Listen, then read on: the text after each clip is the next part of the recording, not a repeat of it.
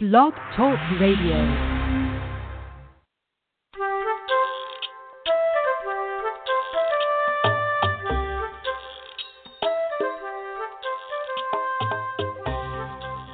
Hello, welcome to the podcast. I'm Laura Mize, pediatric speech-language pathologist, and this is TeachMeToTalk.com's podcast. Today we're going to be continuing a topic that we started a couple of weeks ago with speech intelligibility in toddlers. And if you haven't listened to part one of that show, go back and listen to that because there was some great information in there. We had norms with intelligibility guidelines per age, like how much should a child be understood or how much should we understand that a child is saying by a certain age. We also really talked about red flags that mean that articulation should be a treatment priority, but we spent lots and lots of time talking about when we would not target speech intelligibility in toddlers. And I hope that you'll go back and listen to that. I don't want to be too repetitive, but we have to remember that language is always a priority with toddlers. It's more important that they try to communicate, that they have something to say. And so my point with that is we would never start with a nonverbal kid with looking at sounds and looking at how can I teach him to talk through these kinds of speech techniques that we're talking about today. For those kinds of kids who aren't communicating at all, who aren't using their little voices, who aren't trying to say words, language should be the focus, meaning the vocabulary, again, using gestures, trying to communicate a message. Today, the things that we're going to be talking about are more speech-related, so I wanted to be sure that you are making that clarification. So if we've used all of that clinical rationale that we talked about before, and we have decided, okay, this is a kid that we should be looking at his speech intelligibility. What do we work on first? What are some first things that we should target? And again, let me give you the resources that have been so helpful for me as I wrapped my head around this and came to my own clinical philosophy with this. So much of this information is based on Barbara Hodson's work with phonological development, meaning that we teach patterns rather than individual speech sounds. And a lot of things that we're going to talk about today are techniques that I've adapted from Pam Marshalla, who is a wonderful speech-language pathologist. And I'll give you some really specific references and some resources that you can use and that you can find on your own. And let me just say, too, this show I try really, really hard to ride the fence between making it appropriate for parents and therapists so that everybody who's listening, this wide, vast audience that we've accumulated over the last 9 years, that we can make it applicable for everybody. So we're not going to be as technical about this information as we would if this were a continuing education conference or if we were primarily talking to a group of therapists. But if you're a parent, I also want to say that some of this stuff may not be as relative to you, or you may think this is just a little bit over my head. And, that's okay, too. And I don't want you to feel like that it's too technical. So, again, I'm trying really hard to ride that fence and make sure that everybody gets information they can use. And if you're a therapist, this is exactly the kind of information that you'll share with parents. And this is how you talk about it and how you'll explain it and how it will be more usable to you rather than something that's too clinical or too jargony for a parent to use, all right, or really understand. So let's look at how we determine our first targets for intelligible speech in toddlers. And this is a hierarchy. And if you've listened to the show or read any of my therapy manuals that I've written, you'll know that I always talk a lot about hierarchies. And hierarchy means simply order. What's the biggest priority? What's the next biggest priority? Where do we start? Because you can really screw this up with a kid if you work on something that's too hard. And what happens when we work on intelligibility or a target or a goal that's too difficult with a kid? They shut down. They plateau. They avoid. They try to escape.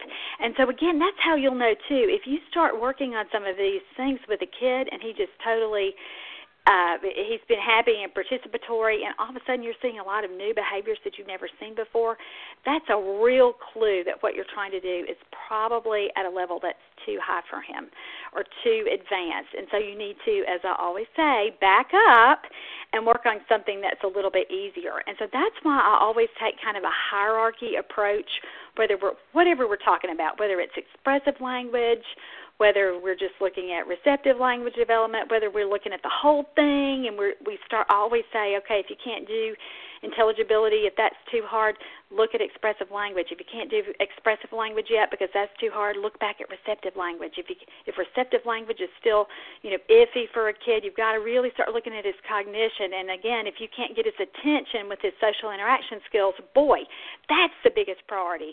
So I just kind of walked through my treatment hierarchy backwards, meaning that we started with the most difficult part, which is what this intelligibility stuff is. So if you start with a kid and you're thinking, I'm getting nowhere, it's because he's not ready for this. And so what do? You just stop.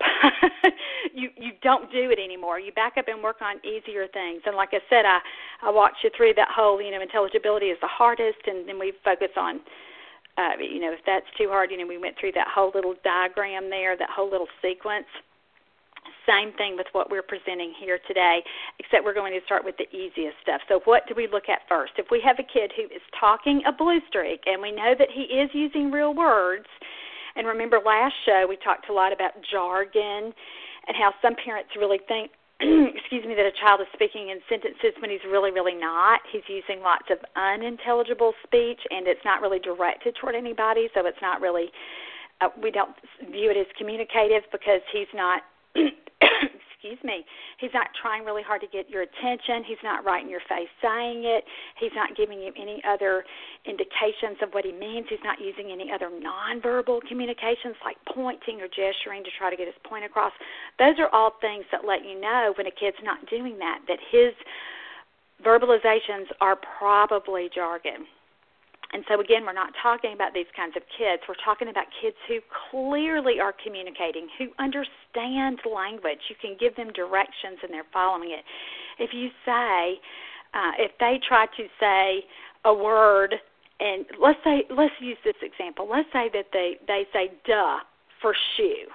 And that's way off. The consonant's not right and the vowel's not right.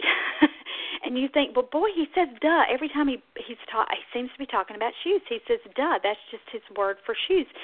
You could say to that kid, where's your shoe? And he would get it. There would be no question in your mind that he understood shoe. So when you have a kid who's not doing that, who seems to just be blabbing on and on and on and on with none of those other indicators that we just mentioned, the gestures and the other nonverbal means of letting you know, again, that's not a kid that we're talking about today. That's not a kid who's ready for this approach. And so, again, I've used about 5 minutes to kind of talk myself in circles with making sure that you know the kinds of kids that we should be looking at when we're thinking about treating speech intelligibility. So let's start with the first little level. What's the first thing that you look at when a kid is clearly, purposefully communicating to you, but he has a lot of words that you don't understand? Well, the first thing that we should analyze is the child using the correct number of syllables in a word? Now, for parents, remember that syllables are those parts of a word, like bull is 2 syllables because you've got ba and bull. And ma, how many syllables is that? That's 2, ma and ma, right? Okay, so that's what we're talking about. Telescope, how many syllables is that? Telescope. So those segments of words, all right? So when a kid is not using the correct number of syllables in a word, that's our very first target. So let's say that a kid says mo for Elmo, or he says, like we said before, buff or bubble, or he's just everything is reduced to one syllable. Dada is, or daddy is da. And again, sometimes parents will say, well, he's trying to say dad. He's not trying to say dada or dad or daddy or something that would be longer. That's fine too, but my point is when you, or a kid who says ku for cookie or key for cookie or we've got to get the number of syllables right first, because that affects intelligibility, or that will make the greatest impact with making sure that a kid is understood more than any other goal. The reason also that we start here is because using those duplicated or reduplicative syllables is a really early pattern. If you'll think about it, many of the common first words that babies try to do are that pattern: mama, dada, night. They might say nana for banana.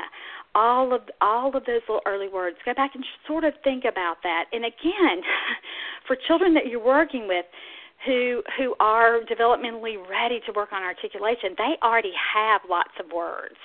So analyze the words that they're already trying to use and making errors with, because that language is already meaningful for them, and pick from those targets. So if you have a kid, let's say he just says, let's say he says something like "two" for choo-choo train, and he loves trains. That's something I would try to get him to say is choo-choo for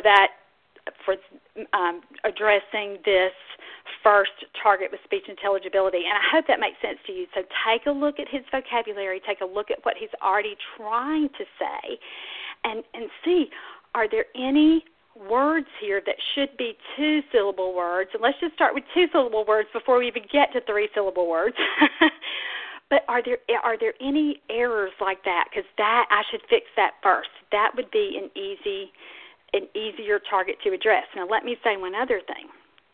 If you have a kid who's predominantly speaking in two-word or single-syllable words and doesn't have any kind of two-word combinations, so let's say he's saying, let's go back to bubble.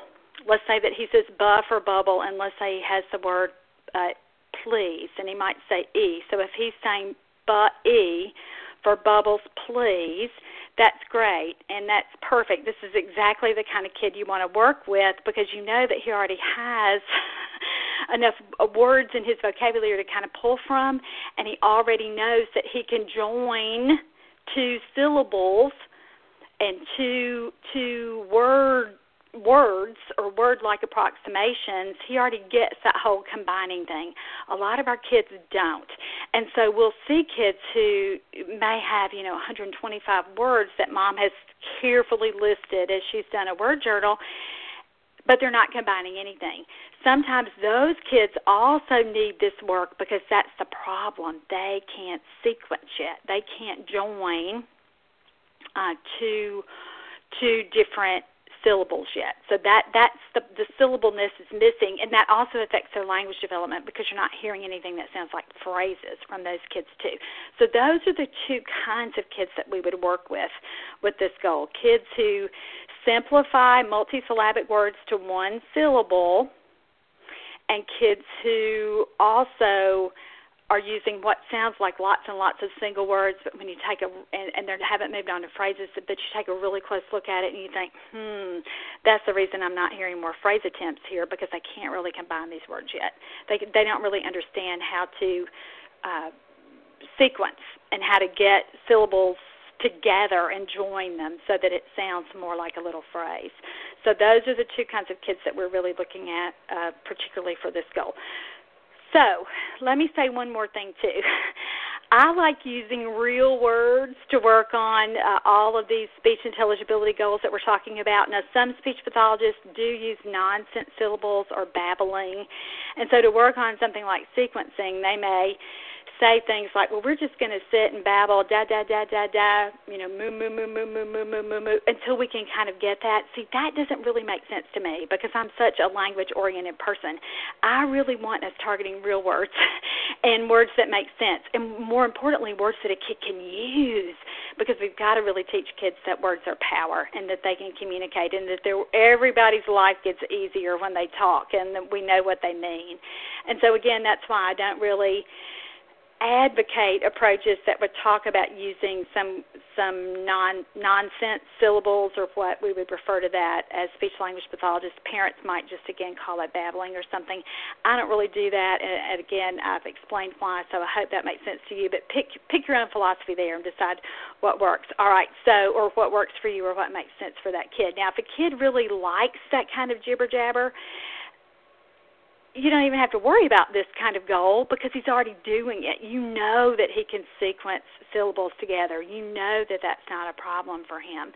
So, again, we're talking about several different kids here and several different issues, and I don't want you to think that, we're kind of all over the place with what we're looking at here, but I just want to be sure that we're covering our bases with, if this is what this kind of kid is doing, then this goal isn't even a big deal because he already uses more than one syllable in a word. All right, so what are some treatment ideas here?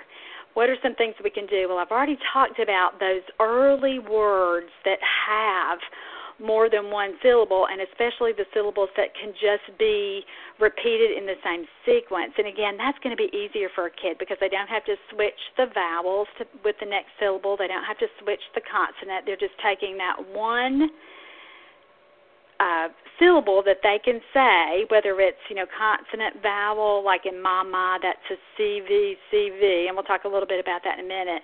But they can take that. They can already do the ma part, so you just want to get them to repeat it. So the mama, dada, bye-bye, night. Even for a word, if they were saying a word like kuh for cookie, if that's what they were trying to do, here with a kid like this, I would just try to get kuh or ki. Take, though, mostly what he's already saying, what part of that word he can already do. So if he's saying for cracker, we would try to get for cracker. And again, it's not perfect, but it's closer. And so, again, don't miss my point here. You can still have some sound substitutions or omissions, meaning omission, if you're a parent listening to this, that means just what it sounds like. A kid has left off some sounds. He's deleted it. It still would be better for him to say I for cracker than I for cracker. Do you get that? Does that make sense to you? It's going to be easier for you to pick it out, even though he's still leaving off the consonants at the beginning and in the middle, and he's got to substitute that second for the part for cracker. He's using a sound for that, but it's wrong, but it's still easier. And you've got to start somewhere. And so this syllableness is where you would start. Another thing that I like to do at this level is target animal sounds. So moo, moo for a cow, or woof, woof for a dog, or even if you were just going to do a pant here, just getting a ha, ha, get two syllables there, get two parts of that word sequenced. So that's what you want to think about with these kids. Some of these kids really, really respond pretty well to kinesthetic approaches. And so what does that mean if you're a parent? You're going to give his little body something to do. So I usually start with a clap. So for a kid like this, and let's say we were using dada, for example, and we were working on that word, and and he usually says da, and we were going to try to get da. So you clap on both parts of that, da, and take a kid's little hands and help him clap. Toddlers, usually, if you make it fun enough and you're smiling and you're having a great time with it, they usually don't resist unless they're just not in a good place, not in a good mood, they're not regulated, or unless we've made it more like work or more of a chore, or we're being too demanding behaviorally. But if you'll just lighten up and make it kind of fun and kind of silly, that's where a lot of kids will do it. I've jumped with kids on this kind of thing, or just stomped my foot a little bit, but let them really hear and see and feel that second syllable get in there. And you'll have to do it a lot. And again, don't wear it out. Don't spend 60 minutes or 58 minutes of a 60-minute session doing this.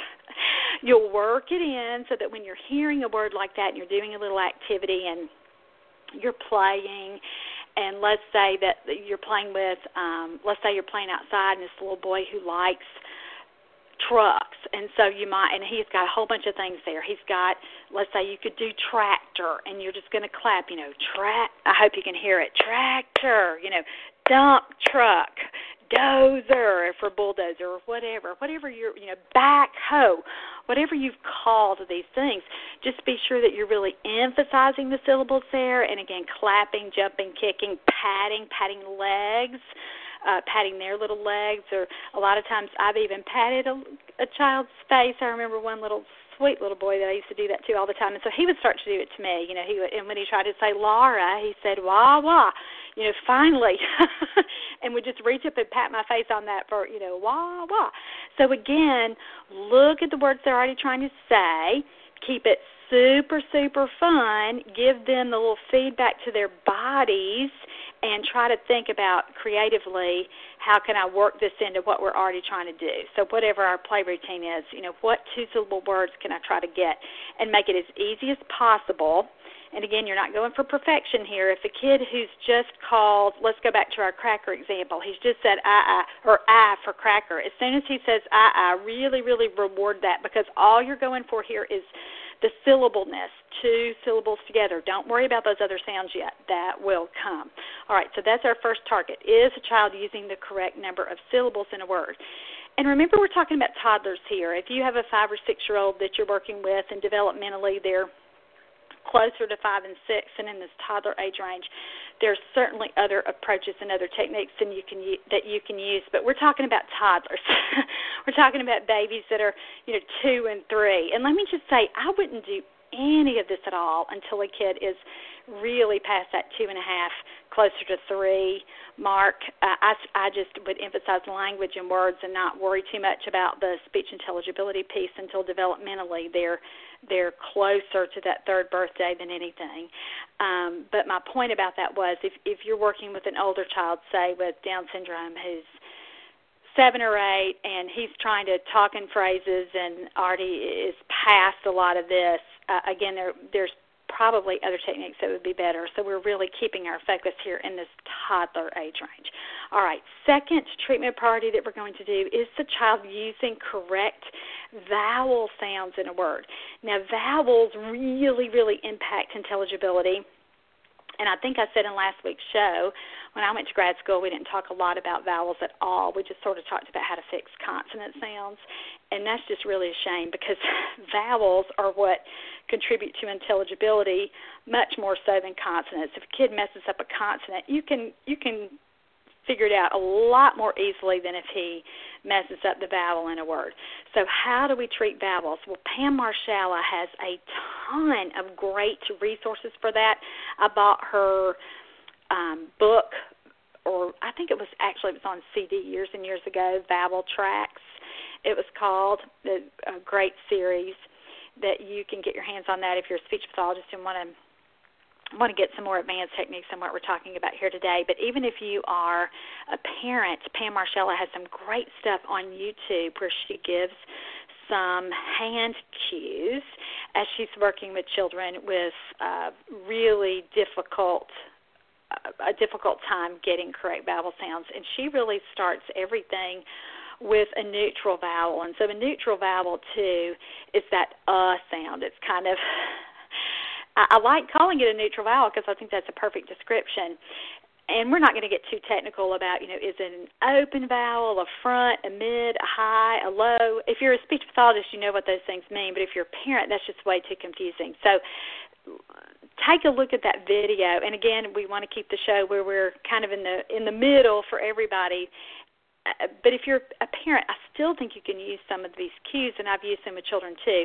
But she does a lot of hand motions where she starts with an that sound, but then you can start there and manipulate a child's mouth. So this sounds a little bit like prompt for you speech pathologists. But you can give some cues so that the child, again, is making that neutral vowel, but because you change the shape of his mouth, the sound is also going to change. So if you have an you can get to an by just lowering the jaw, opening the mouth. So you would say to a child, let's make it big, open, I like to do this kind of working from that sound to get to the next vowel, always in the context of play. And my favorite trick here is just leaning into an open container. So if we're in the kitchen, it might be a pot that we've pulled out from under the counter or from where Mom keeps the pots and pans. It could be an empty bucket. It could be a tube, a toilet paper tube or a paper towel tube, anything like that, because is what all of us just kind of instinctively say when we do that, and I've had really good luck getting kids to kind of vary their vowel sounds. And that's another thing here. A lot of toddlers at this level, if you're really being super picky about how you analyze it, may only have 1 or 2 vowel sounds, and so you've got to try to get some variability going. And even if their new vowel in a word is wrong, I would still look at it as success if I heard different vowels and got more, just a bigger repertoire to pull from. So that's, again, the idea and the theory that we're going with here. Okay, so if we start with an another thing we can do is just help a kid retract his lips so it's like a smile and move right into the E, and that's a good trick. And a lot of kids, with how phone crazy we all are, with taking pictures with our phones, so many times we've said to a kid, tell me cheese, or say, E. And so a lot of times that's how I'll get a kid to move to that vowel. A lot of times you can get parents to practice that every day for a kid who doesn't have that long E sound when they're brushing their teeth. So that's a good time for moms and dads to practice that. You could even have the kid in the bathroom looking in the mirror and doing E with that. Another early vowel sound that we can target, beginning with that sound, is move to an oo, as in choo-choo. And I really like to tell kids, ooh, we're going to pucker up for a kiss. Ooh, I love you. And that's a good way to kind of do it. Choo-choo and woo-woo for trains are also a really good way to work that vowel sound in. And then the last vowel cue that Pam Marshalla gave in her video that was, again, you can find it on YouTube. It's called Pam Marshalla Vowel Cues. And, gosh, it's 7 or 8 years old now, but I've used this and sort of incorporated it in with lots and lots of kids who need this kind of practice. But and look at that video and look at her cues there. But the last one she does there is O. So then you open your mouth around your lips and go into a big O. And I have just so much fun with this with kids, just doing, like we're yelling, oh, oh, oh. And it's fun to do it if you're acting surprised or if you're scared, pretend like you're scaring each other. That might be a fun thing to do. Another thing that I do with vowel sounds in words is really make sure that we're exaggerating and emphasizing the vowel sound. And you can do that really well with the more sing-song kind of prosody or voice. So things like open, or we talked about those animal sounds before, just like moo, or even play sounds, yay, or woohoo, or uh-oh. Just emphasize those vowel sounds and really, really exaggerate and make sure that you're kind of dragging that vowel out. Another thing that I do when I'm working with children with vowels, and this is sort of the language part of the goal, is teach prepositions that begin with initial vowels. And so words, and this is so functional, and again, this is the language person in me, and these words start with vowels. If you'll think about it, up, in, out, off, on. Those are great words to target for kids who need work with vowels. And I like those words, too, because the vowel is at the beginning of the word, and that's a lot easier for a lot of kids who are struggling with intelligibility. And it also makes it more salient, so it's easier for them to pick it out. It's the most important part of the word if they've done that first. So when you're working with things like that, you'll play with toys where you have to put things in and out and really exaggerate that difference as you're saying, in and out, and make your mouth big and do lots of exaggerated facial expressions so they're really paying attention to it and really, really elongate that word. All right, the next target, so we've already done first the correct number of syllables in the word, and then we looked at vowel sounds, and after that, what is the next most important priority after we get a kid moving along with that? Next would be looking at the variety of syllable shapes. So this is where the consonant vowel thing comes in. And remember last week, or last show, when we were talking about the A, E, I, O, U, and sometimes Y, we think about those as our vowels, and then all the other letters in the alphabet for English are consonants. And so take a look, and this is a little more tricky, a little pickier if you're a parent, but look at what your kid can already say and keep a little word journal and write down not only the word but how he says it. So let's take some examples. Let's say that he says milk, car, open, and hot. All right, and so let's say for milk, you probably traditionally are going to write down M-I-L-K, but he really doesn't say it that way. Let's say that he says meh for milk or muh for milk. He's got that neutral vowel going. He doesn't have great vowels yet, and you still haven't kind of worked all that out. But what would that, if we were looking just simply at syllable shape, what would that be? How would you classify that word, milk? Even though you wrote it down as M-I-L-K, C-V-C-C, that pattern, he only says meh or muh. So that would just be what? CV. So that's one kind of syllable shape. All right, look, what was the next? I forgot what the next word that we said that he said was. Let's just go with something like hot. Let's say you would write it H-O-T, which would be CVC, but you really listen to him and he leaves that last T off. He just says ha.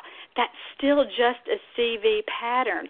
And then you start looking at all of his words and you realize, oh, my goodness, that's part of the problem. He only says words that start with consonants and have just one other sound there, so the vowel. And then you start thinking, well, no wonder that's what's going on here. He doesn't have a big enough variety of syllable shapes.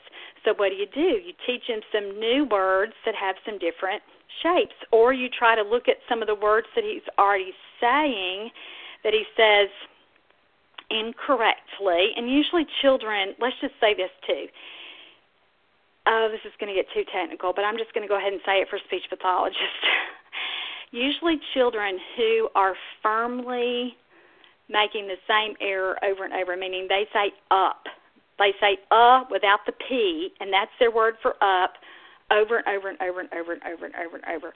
That's usually a phonological error. That kid, when he gets his formal speech diagnosis, it might be phonological disorder. He uses the phonological process of final consonant deletion because he leaves off all those final sounds, which, by the way, is a pretty typical developmental error, and we don't expect kids to correct that until they're over 36 months. All right, but let's just say that oh gosh, I kind of lost my train of thought there, but let's just say that we're looking at that. You want to take words that he's already trying to say and see if you can get a different pattern. That's what it was. I'm back on track now. A different pattern with words he already knows and words he already uses. So in that case, you would try to get that consonant at the end if he's developmentally ready, because that's a word he already tries to say. We already talked about that next pattern, which is, we've talked CV, which is that duplicated pattern, meaning a word that starts with a consonant, then there's a vowel, and then another consonant and another vowel, words like mama, dad, night, bye-bye. We've already talked about those words. Again, if you have a kid who isn't doing that pattern, that's sort of an easier one to get. So that would be one to do. There are numerous kinds of configurations with syllable shapes here. So just sort of take a look. Again, that word journal is going to be really, really valuable. The words the kid tries to say, and then write down how he says it. And again, if you're a parent, don't freak out and think you have to, Google the International Phonetic Alphabet and use all the same funny symbols that a speech pathologist does. You don't have to do that. You can really I've had tons of moms do this, just that really simple approach, and just analyze it by consonants versus vowels and see if you need to add some new syllable shapes and get there.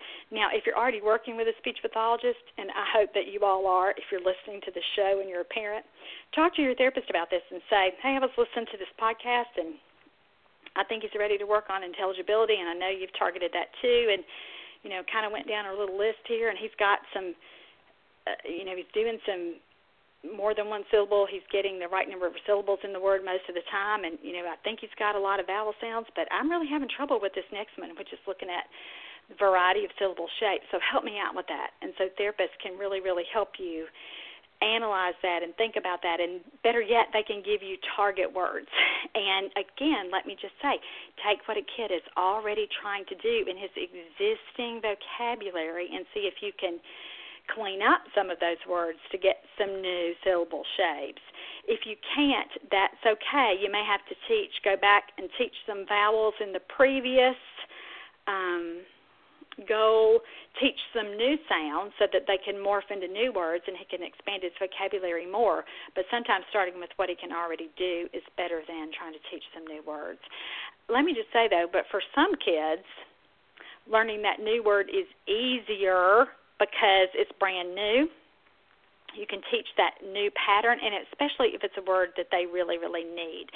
So pay attention to maybe words that he's not saying. Let's say that he always wants to go outside, but he doesn't have a word for that. Or let's say that he said go for that or door for that. Outside may be something that you teach. And, again, that's a pretty complex word, but you could teach, he could say I for outside, change those vowels, and you would know what he means.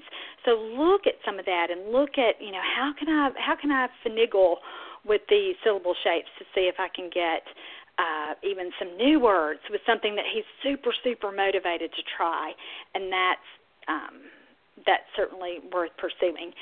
I remember now where I started a second ago when I was talking about phonological disorders. Those kids usually are pretty consistent, and kids with dysarthria or low muscle tone and they have slurred speech, those kids' errors are pretty consistent. So they will usually say the word in the same way every single time they try to say it. Kids who are apraxic or who have motor speech, that's the root of that's their diagnosis, their speech diagnosis, why their speech is not intelligible.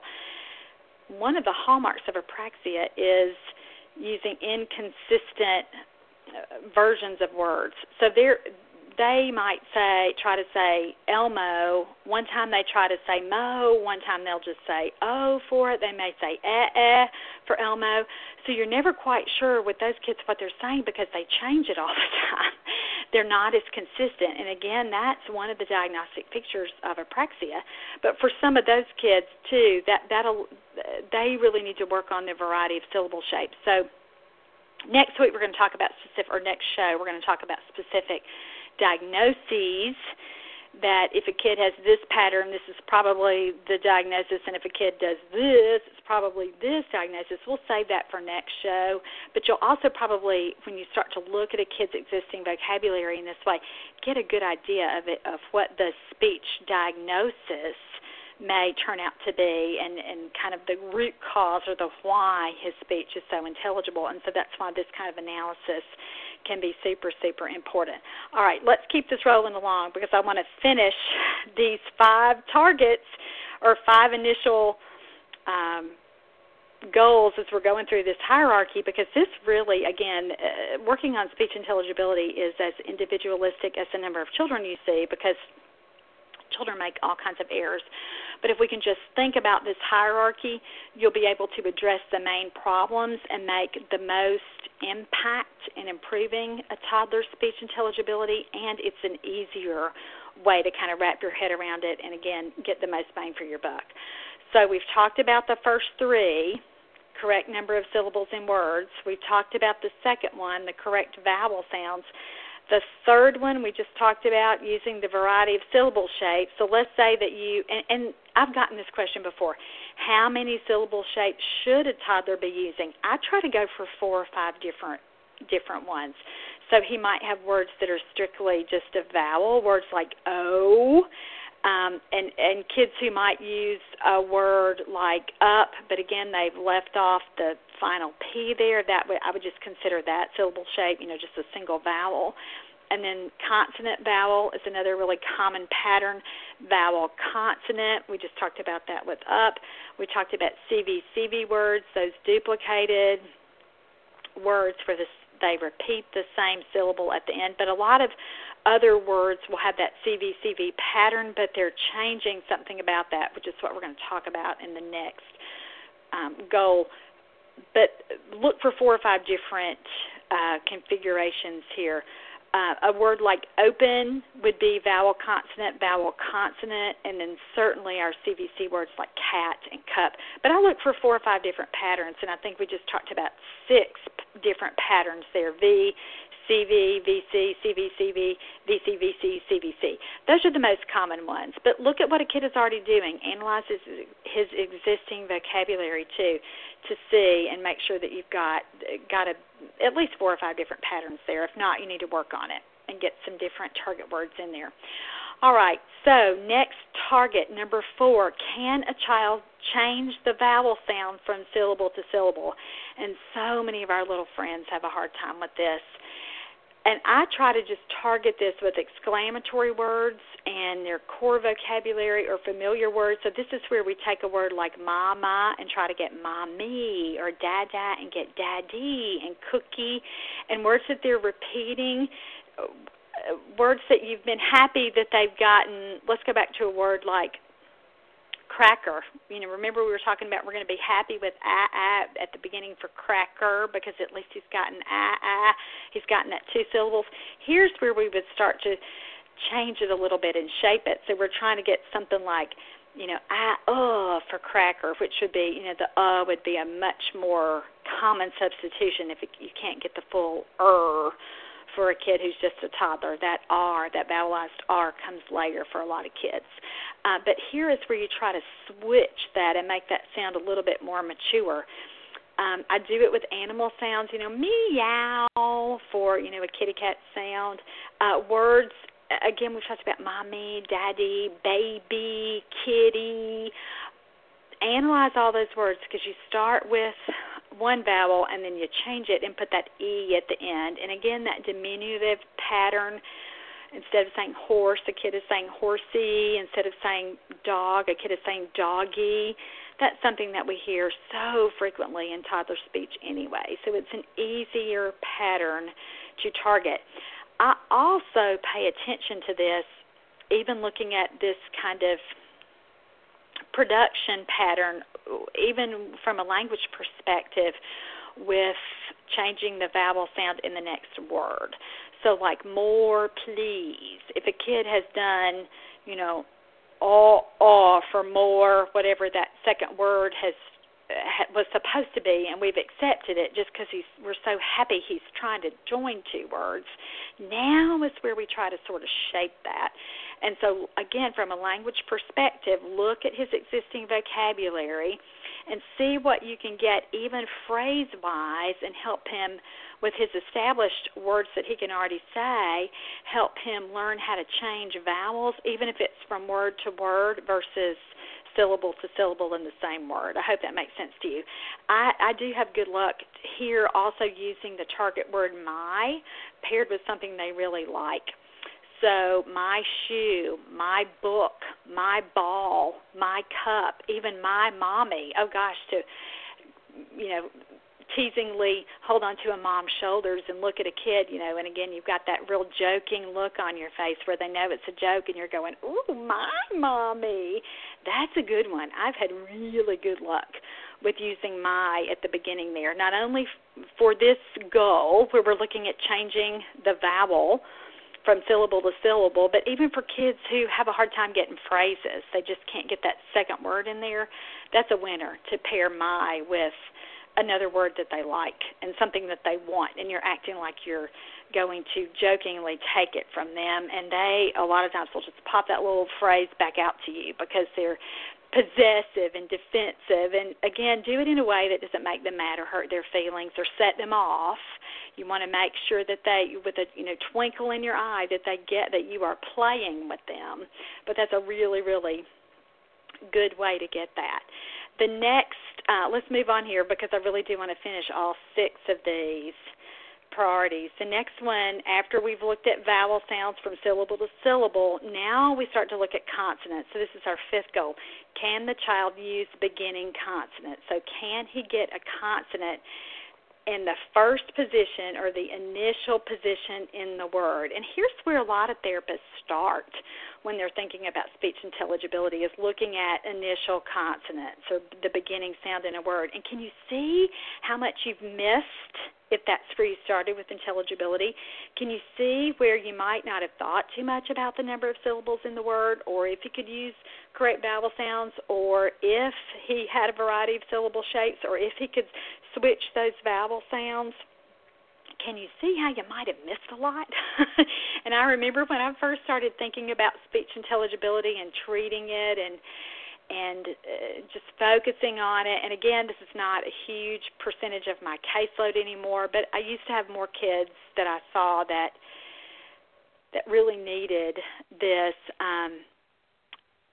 And it was eye-opening for me when I started thinking about things beyond their consonant sound. So if that's been you, that's okay. Now you know better, so you'll do better. But here and only now, we start to really think about those beginning consonants. So again, treatment ideas here. Look at what consonant sounds he can say already in his established words and start with new words with those sounds, or look at maybe he has an M correctly when he says a word like mama because he says it 1,000 times a day, and then look to see maybe there's another word that should start with an initial M sound, but he doesn't get the M in that word. That's what you would go for because it's already something that he's trying to do. Or let's say that he has an M, but you notice that he doesn't have any words that start, and he can do an M, let's say, in mama, in more. Maybe his brother's name is Mike, and he says all of those. But you think, now he doesn't use up any words that start with B or P. And B or P are made in that same place in his mouth. And so that would be another target for you because he's already trying that sound. He's already got a really close sound. And so we can shape that M to become a P or a B. So you would introduce words that start with P and B, bubble, pop, balloon, book, ball, and think about, okay, what can he already do? Let me look and see what's close. And then so many children, when we start doing this, really do have a vocabulary explosion because we've thought about it a little bit. We've applied this theory, and we help them even from a language perspective while we're working on this artic stuff, and they'll have kind of another little vocabulary explosion because we've used this theory, we've used what we know, and we've introduced some new word possibilities. So look at that too. So we've talked about P's, B's, and M's. Those are easy consonant sounds or early consonant sounds. Some kids have a hard time with it because they can't get their lips together. And you'll have to just work on that. There's some tricks for that. We might talk about those kinds of real specific cues or things that you can do in another show. But for today, we're looking at, again, taking what a kid can already do and think, how can I change it a little bit? So P's, B's, and M's are sounds that go together, so those bilabials. The next little set of consonant sounds, early consonants, T's, D's, and N's, and those are all made in the middle of your mouth. So if he already has a D in dada or in down, think about, oh gosh, does he have a word that starts with T? Does he say two? Is he two? Does he have a word that starts with N? Does he use the word no? That's a powerful word. And so look at what sounds he already makes and can do and think, what can I change this? How can I expand it? How can I help him move on to these new words or help him become more intelligible? Other early consonant sounds here to target an H at the beginning is a good pattern because you can really emphasize the breathiness, the so I like that, hat, hot, high, and again, hello, overemphasize it or emphasize it at the beginning. It's okay if you have a lot of words that sound not adult-like at all when you were working on early intelligibility with children. So really emphasize that's a pattern that I've had a lot of kids who haven't been able to get that H, and we work on it a little bit, and then it comes in, and then we have lots and lots of word possibilities because they've gotten a new sound. And then certainly an initial W is also a lip rounding sound, and if they're doing a P or a B, boy, I try to get a W too because they already have that basic mouth movement kind of going. Now, let me give you another trick that I use here with initial consonants. Pair those with the vowel that he can already do or with the vowel sound made in the same part of the mouth. That's going to make it easier. And again, it's beyond the scope of this show for us to really classify vowels as front and mid and back and high and low and all of those other distinctions that we can do. If you're a parent, talk to a speech pathologist about it. If you're like me and you have to go, bring out the phonetics chart and really kind of remember all of that stuff. That's okay. There's some kids that just require us to sharpen our skills and to think about things in a much more technical way than we language people like to do it. But really think about that and think, what would be easiest with this consonant sound? Where is that made in the mouth? Let me see if I can come up with an easier pattern for him and look at it that way. All right, last pattern that significantly affects intelligibility in toddlers would be ending consonant sounds. Now, let's just repeat ourselves one more time. Typically developing children, consonant sounds are going to come in early too, but it's not an error per se unless a kid is not closing syllables or using ending consonant sounds until he's 36 months developmentally, so that third birthday. So I think I said it a lot on the last show, and I think I've already mentioned it a couple of times on this show. I don't work on final consonant sounds until I've worked on all of this other stuff and until a kid language-wise is closer to where he needs to be and until I am sure that he is really close to being developmentally, not chronologically, but developmentally 3.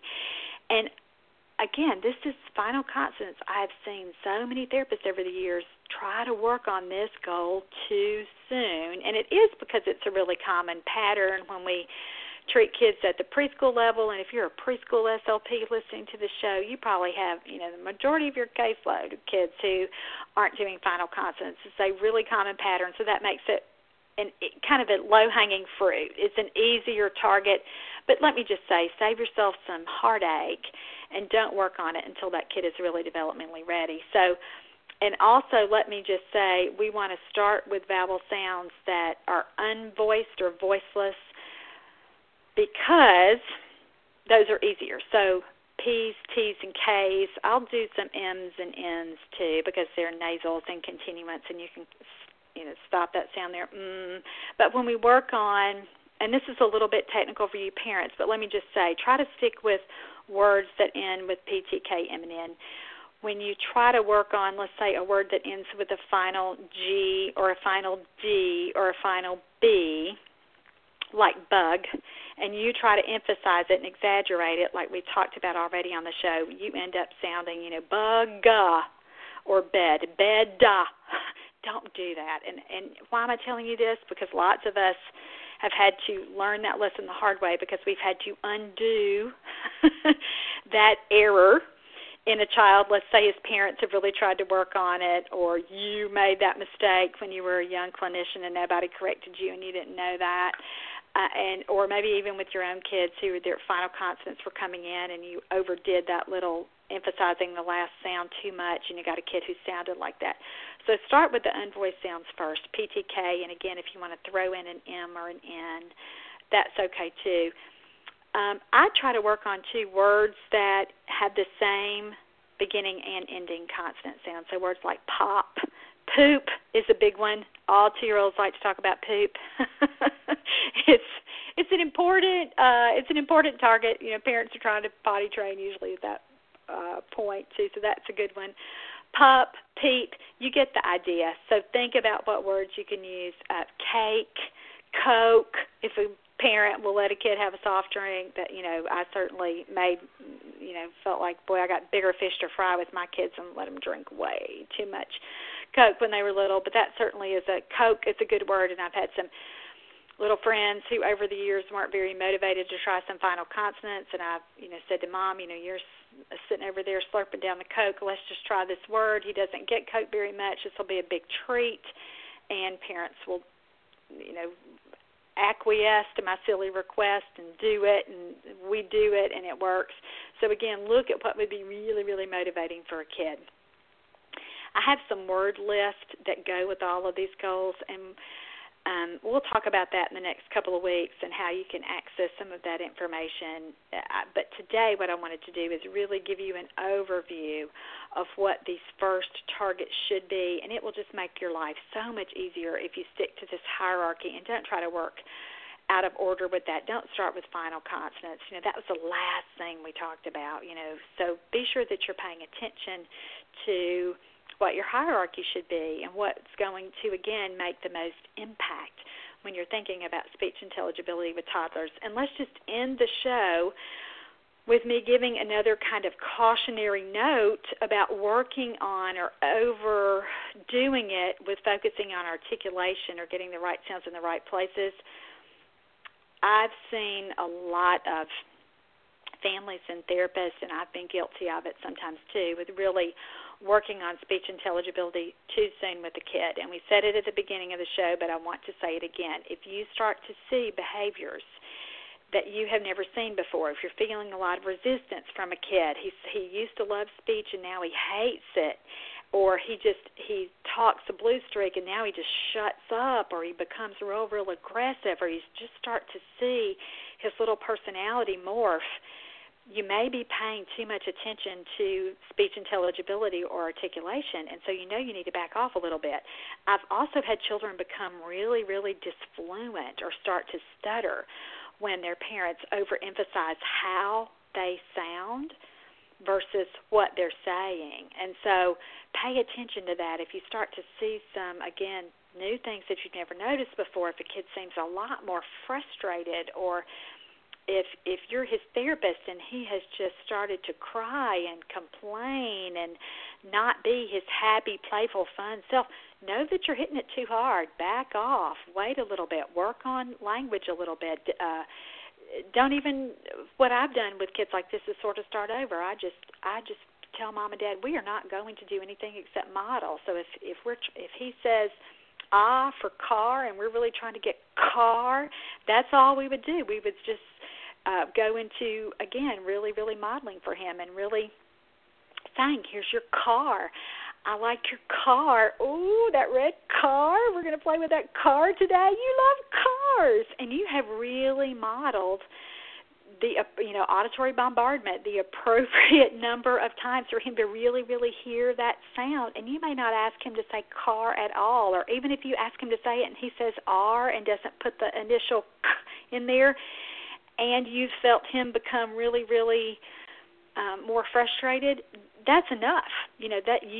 Well, okay, he's just not ready yet. I'm going to back off a little bit. I'm not going to make this problem worse by working on it too hard. We're going to take a little lighter approach here and make it real fun, and I'm just going to model that focused stimulation over and over again so he hears the correct sound. Occasionally I'll ask him to say it, but I'm not going to ask him to correct his version of car 57 times in 10 minutes. That's overkill. And kids who are toddlers are not developmentally ready for that. Even kids who are 3 and 4, that may be way too much.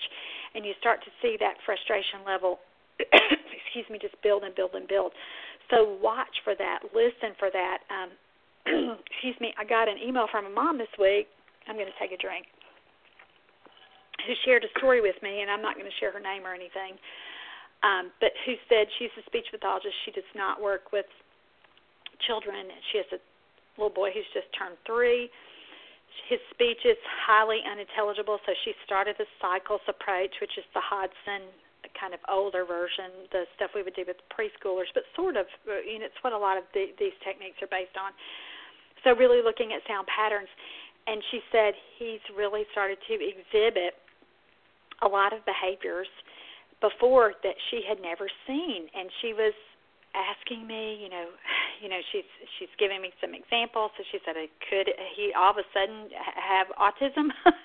He's starting to walk on his toes, and she gave some other examples. I don't remember exactly what they were, but again, she had never noticed these behaviors, and I haven't seen this child. I don't know what's going on. I don't know if they just missed a lot of these red flags, and then suddenly they're showing up. Or could it be, which is one of the possibilities I suggested to her, that she's just placing way too much importance on articulation, because I've seen that happen a lot where kids literally shut down or have big temperament changes, all because we are focusing on the wrong things. So don't overdo it with this speech stuff. Be sure that you're looking and that you're meeting a kid where they are. When they need the speech intelligibility focus, hey, they're going to get it because they're going to grow up and mature, but in this toddler phase, it may be too much, and it may be that we need to focus again on communication and just do intelligibility or light, where it's a little bit of our focus and where we just kind of sneak it in, and we're, again, doing that real focus modeling without the pressure of asking them to perform. And they may need to really have us work on this artic, again, just from the standpoint of we're modeling, and we may give them, Caroline Bowen says, Dr. Caroline Bowen, who's a speech pathologist from Australia, world-renowned, says we need to give 12 to 8 models of a target before we expect a kid to, before we even ask for the first production on that kid's part.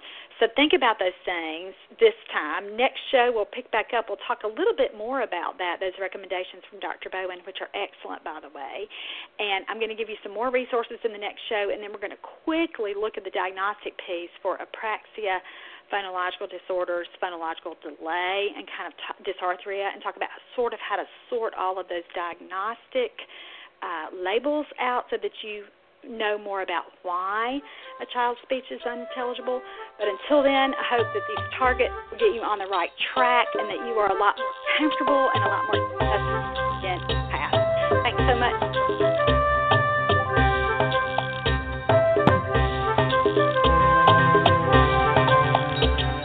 With the Lucky Land Slots, you can get lucky just about anywhere. This is your captain speaking. We've got clear runway and the weather's fine, but we're just going to circle up here a while and get lucky. No, nothing like that. It's just these cash prizes add up quick. So I suggest you sit back, keep your tray table upright, and start getting lucky. Play for free at LuckyLandSlots.com. Are you feeling lucky? No purchase necessary. Void where prohibited by law. 18+ terms and conditions apply. See website for details.